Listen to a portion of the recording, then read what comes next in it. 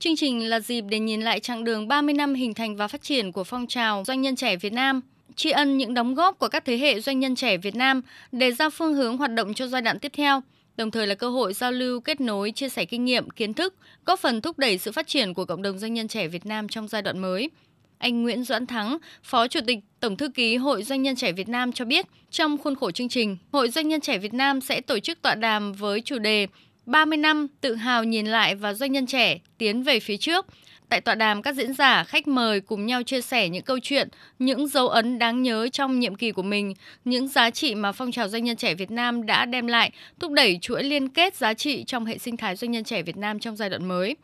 Tọa đàm này quy tụ khoảng gần 500 đại biểu đến từ các hội doanh nhân trẻ địa phương. Đặc biệt là trong cái đợt lễ kỷ niệm này, chúng tôi mời tất cả các anh chị từ những cái thời kỳ đầu tiên thành lập cái câu lạc bộ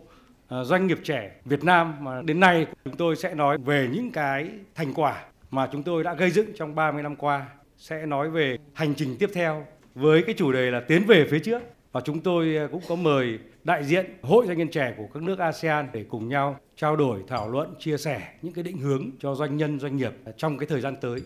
Nhân dịp này, Hội Doanh nhân trẻ Việt Nam sẽ tổ chức các giải thể thao chào mừng 30 năm phong trào doanh nhân trẻ Việt Nam nhằm tạo không khí vui tươi, đoàn kết và giao lưu giữa các doanh nhân trẻ cả nước. Trải qua 30 năm hình thành và phát triển, từ một câu lạc bộ doanh nhân trẻ được thành lập từ 15 thành viên ban đầu, đến nay mạng lưới tổ chức của hội đã được thành lập tại 63 tỉnh thành, 2 hội doanh nhân trẻ Tập đoàn Dầu khí Quốc gia Việt Nam, Tập đoàn Công nghiệp Cao su Việt Nam, 14 câu lạc bộ trực thuộc theo ngành nghề với gần 19.000 hội viên tham gia sinh hoạt. Các doanh nghiệp hội viên của hội đang tạo doanh thu hàng năm trên 40 tỷ đô la Mỹ, đóng góp hơn 10% GDP của cả nước và tạo việc làm cho hơn 5 triệu lao động.